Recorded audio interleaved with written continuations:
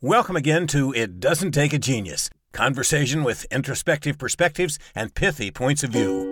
Here are your hosts, my friends, Max and Marty. I think that's Mark and Mike. Yeah, whatever. Ramsey! Marshall. I believe that this is the point in the show where I say, and now for something completely different.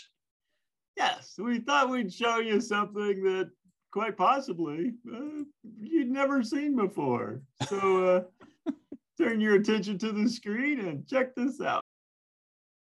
This is The Lockpicking Lawyer, and back in video number 970, I showed you the inexcusable design flaw in this Brinks 50mm laminated padlock.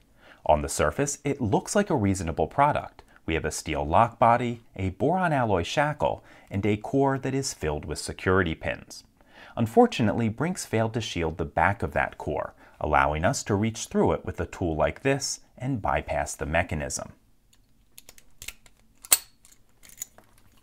Since that video, I've received a lot of inquiries by both comment and email as to whether this lock's 60mm big brother was also vulnerable.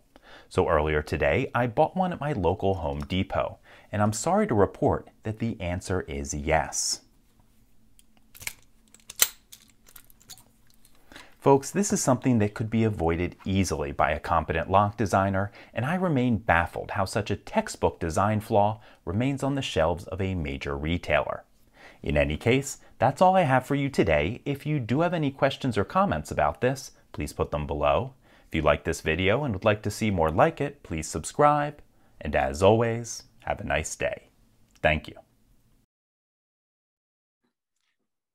What the heck was that? What is going on? That, my friend, is the lock-picking lawyer, and his videos continue as I continue to talk. So the lock-picking lawyer, he's a YouTube sensation. Can't believe you're not familiar with him. Of course.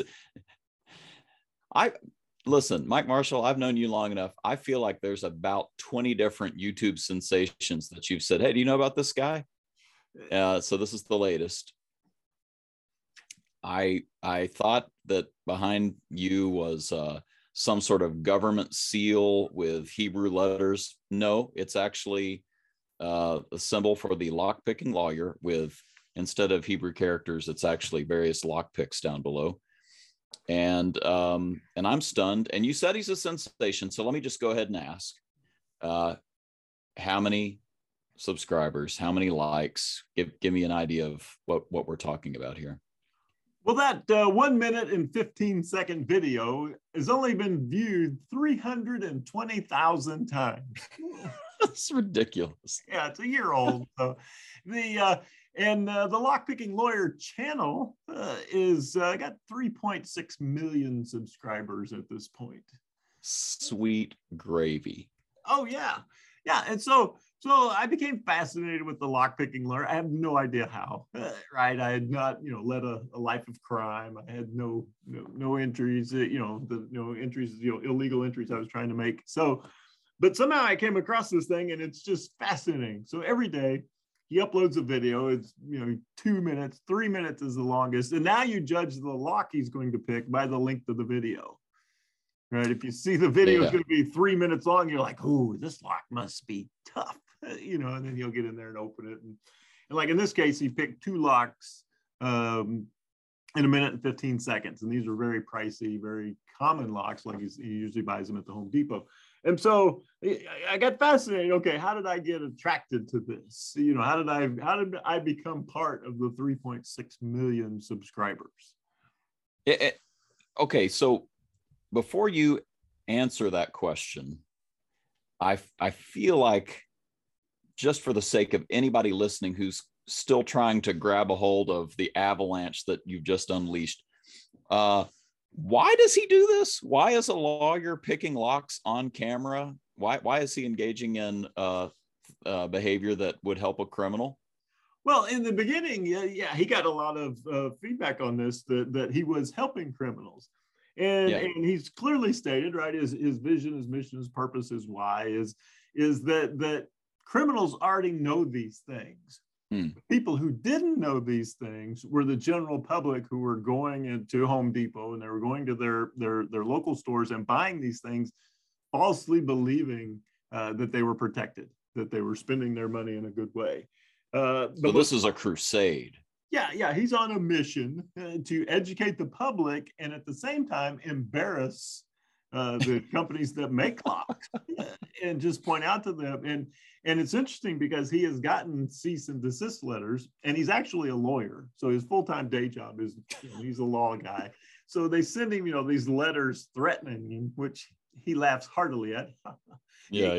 Because there's no grounds for there's no defamation. He's simply showing this is the product, and this is how it works. It doesn't work very well. And here's what's good, here's what's bad about it. So over the years, right, they've tried to sue him out of existence and give him cease and desist letters and stuff like that. But his crusade, in some cases, you've got lock companies who now send him their product before it goes on the market and say, hey, we think we got something here. Take a crack at it. And so he's not a paid endorser of any of these products, and he gets that quite a bit. Like the tribe is always asking him, all right, so tell us which one we should buy, and he never does that. He just points out, here's the pros and cons of this, and you can make up your own decision. So his crusade is to improve security of people and to increase the value of what it is that they are spending their money on. And I'll take a wild guess that should someone need legal advice, they might consider, looking at his professional website and seeing it and so on. I mean, having 1 million people looking at you, having 3 million people looking at you on a regular basis might have you come into their minds when it's time to go shopping. But that's not his purpose. Right. It's not his purpose. And here's what's completely fascinating. Nobody knows who he is. Oh, you're kidding me. When he first started out, his goal was he was on this crusade, but at the same time, he didn't want to attract unnecessary attention to his law firm or his law practice. Wow. And so you all you ever see is his hands. You never see his face. It's funny because people will send him very shiny mirror chrome locks, hoping to get a glimpse, right? Like, hey, I got this lock, and try and pick it, right? It's just a mirror, that they've polished. So he talks about this. His goal is not fame and fortune for another purpose. This is the crusade. Just for this. This is my thing that I'm working on, and he does appearances and things like that, but he has a strict, they confiscate all the phones before he speaks and things like that. So. Nobody knows. Wow. Who he is exactly. Okay. Well, so I brought a little show and tell item myself. Before we go there, I feel morally obligated for your sake to hold up a book. This is Seth Godin's Tribes. I know Seth Godin is near and dear to your heart. And this book really speaks to what you just showed, I think. The subtitle of Tribes is We Need You to Lead Us. And do you want to speak? We've talked about tribes a few times. For those who haven't heard, do you want to speak to just a real basic understanding of what we mean by tribe? Well, yeah, when you think of tribes, a lot of people think the pinnacle of group collaboration, of group performance is a team. And we wanted to see high performing teams, and we've talked about it, and we want to build teams and all that. But what Seth taught us was that it was tribes was a level above that. So tribes, a team, a lot of times comes together for a finite thing, right? We want to win a championship. We want to launch a product. We want to do this. But a tribe is a much longer endeavor. Tribes can last hundreds and hundreds of years. And so there's this infinity mindset to a tribe. A tribe transcends its leadership. So very often you'll see a team, and the team is dependent upon a key leader and a couple of key team members. When you have a tribe, the mission of the tribe, the why of the tribe is so strong that it transcends multiple leadership changes. Whole generations change, and yet the tribe continues to march forward. And you've got these people on a common cause, a common purpose, a common goal, and it's infinite in nature. I love that. And it makes you think of cynics, The Infinite Game, people that have this long-term view of what they're trying to accomplish. And there's got to be some passion behind that. There's a why. So this gentleman, this lawyer, alleged, I might add. Yes, nobody knows. No, okay. So we have a lawyer who has some passion around improving security, and so he's got a tribe around him participating in that. Just fascinating. So yeah, you're the point of this episode is, how do you communicate? How do you message your tribe and build that tribe? Let me throw in my example, and then we can talk about a couple principles behind it. I have a YouTube channel that I've been following, and it's somebody I know. I met him at a car dealership, and he has since gone out on his own and has a successful parts business. Well, when I met him, he was sort of the performance salesperson, sales manager, sort of a dual role for a particular dealership. And because of his efforts, they became the largest Roush racing dealer in the world. Literally every country. When you looked out on their lot, it was like looking at jelly beans, just every color and hue of every kind of, Roush, stage 1, stage 2, stage 3 Mustangs, Raptors, just this lot was just a sea of beautiful little sports cars. And he built that tribe. He would take overseas orders, and the way he did it was he was nerdy about this, if I can say that. We'll link to his most recent venture in our show notes. But these are not short videos. These were longer videos where, a new stage 3 would come out, and he would, get an early, model and would do a walk around video, and it might be 10 to 15 minutes long. And, the fans of Roush and the fans of racing in general would watch these videos, and he would just get down and show you little things, little features. And so these videos would go on, and he would kind of, nerd out about it, geek out about it. And he built this following as a result, so much so that even when he left and started doing some other things directly for Roush, and then having this parts and service business, he brought that following with him. So, it's not in the millions, but he has tens of thousands of subscribers to his personal channel on YouTube to this day. And the successful parts business that has, I forget, every time I talk to him, it's multiplied by another factor, and it's outgrown its location several times, just an extreme amount of business, because he found the people that really cared about the kind of stuff that he cared about, and he was able to help them learn, help them educate about something that they both were passionate about. So there's my example. What are some principles here? There's some things going on here that I think are very similar, despite the very different nature of these videos.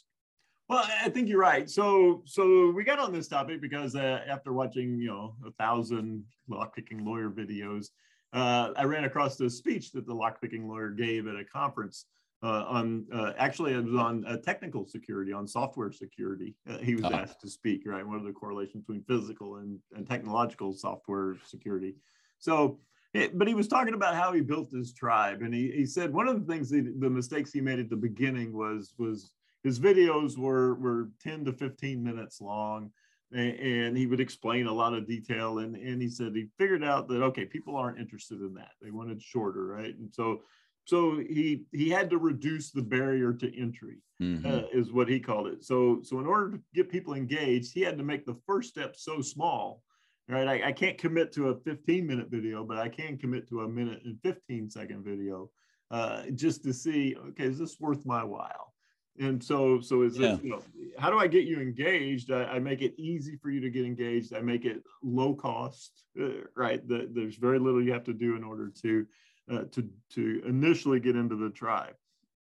you will eventually spend more time. If you watch 1,000 1-minute videos, or you watch 5 of his 15-minute videos, right, you've actually engaged more. But he made that first step incredibly simple, incredibly easy, that it was almost impossible to say no to. Yeah, and it's interesting because it's just not a commercial, right? I mean, it's just right down to, here's what it is, here's the latest lock, and it picks it. John Trishler, my friend, is more of a, it's all content, but it is longer because that's what the people are looking for. Mm-hmm. So, is the barrier to entry low? Yes, there's no fluff. It's just him, standing in a service lane, going over this vehicle, et cetera. But it's exactly, that is what people were looking for. And so he gets right down to brass tacks. I would say that's a common point for both videos. Oh yeah. Yeah. And that was the second point that the lockpicking lawyer made was that at some point he started doing really obscure, strange locks. He'd get a lock from Austria that was only made for 1 year. And had a strange key, and he'd open it and explain it and stuff like that. And he figured out nobody cared. He cared. He was a big lock nerd. And he was very excited about it. The other 3 lock nerds in the world were all subscribers, but nobody else was interested. And so what he figured out was people were very interested in the stuff, as he references in the video that we watched, that they could go and buy today. And they were most likely, it was probably, he does a, Kwikset, Schlage, a lot of these locks that are probably on your front door. And, sure. and so now that it literally came to my home, and then he discovered this was what people were interested in. This is what was important to them. So that really does speak to how low the barrier of entry had to be for him, because I've told you this many times, Mike. Sometimes you share, this new YouTube sensation with me, and I'm like, who watches that? Who cares? I can't imagine a scenario where I would go, you know what? I wonder if this padlock's any good. I'll go watch a video on it. But there's one sliver of the customer base who really cares about that. And that is people who are literally standing at Lowe's or Home Depot going, which of these do I buy? Let's check Google and just see if I can. Oh, there's a video. Okay. Oh, wow. Holy crap. That was easy to pick. And, okay. So that guy's hooked, right? The barrier of entry was literally, you have to have the model of that lock that I'm looking at. Do you have a video? Is it under 2 minutes? Sure. I'll watch it. That's all he can handle. That makes a ton of sense. And I think that's actually true. That's true in a physical sense with the customer experience as well, right? And it just dawned on me. I have this cup, Purdy's Coffee Company, that I'm holding in my hands, my local coffee shop that I love. Well, I didn't love it day one, right? I came in just to check them out and get some coffee, realized it was pretty good coffee. I started being a little bit regular there. Maybe once a week I would work out of their store in the morning with my computer. And they recognized that I was interested in learning more about coffee. And so they said, hey, have you ever had pour over? We have this Chemex. And they, held up this weird hourglass shaped, what do you call it? A carafe, I guess. And made me some Chemex and let me stand there and learn a little bit. They didn't do that day one. They didn't walk in and act like I was going to know what Chemex was and ask me, what kind of bean did I want ground for it. And, they didn't use a bunch of coffee terms, but once they learned about me, they said, hey, check this out. What do you think?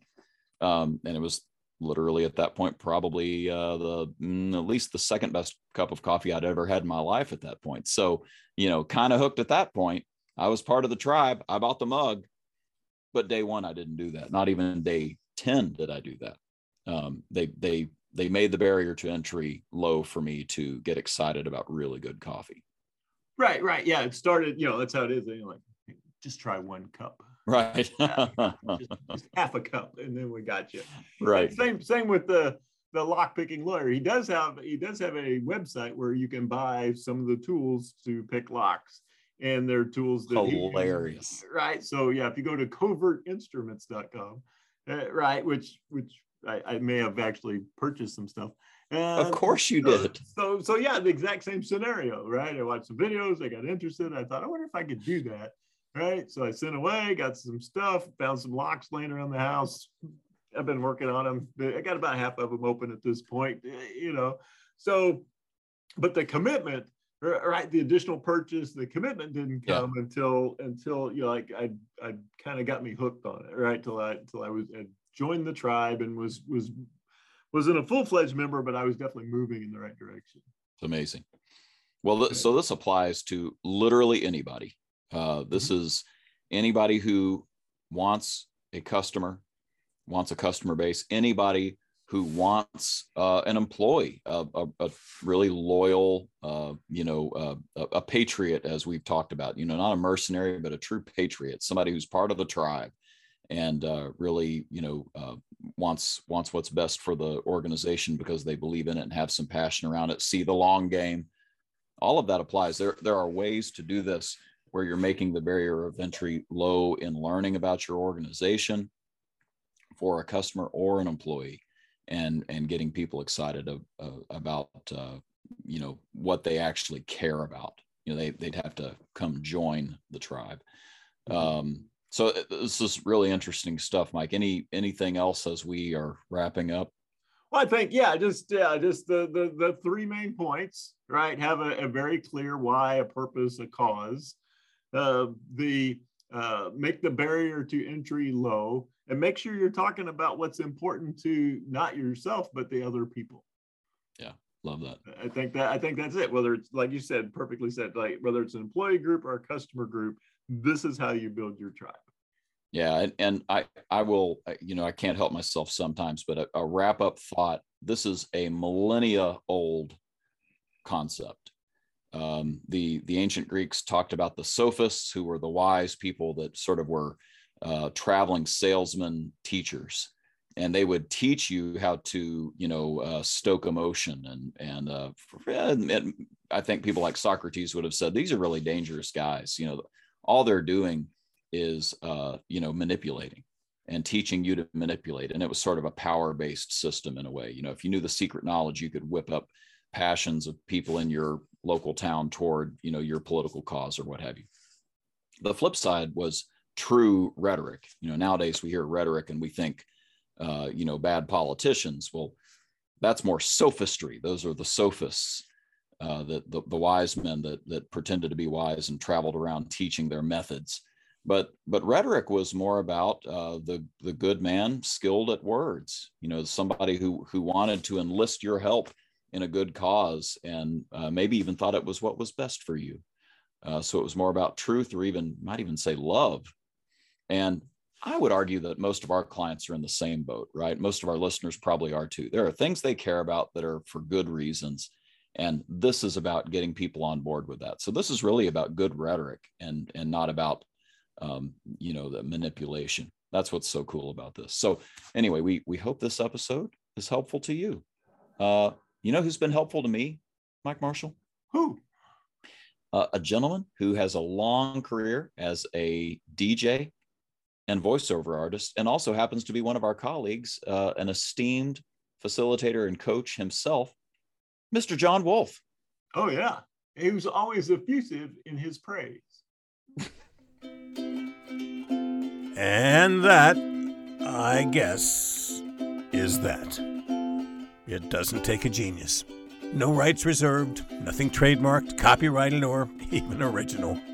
Feel free to give it to anyone, anytime, using any and all media formats. Warning, Mark and Mike may or may not make another one. I'm your announcer, and I did not get paid a nickel to do this. They won't even let me tell you my name. So until next time, if there is a next time, stay safe, be well.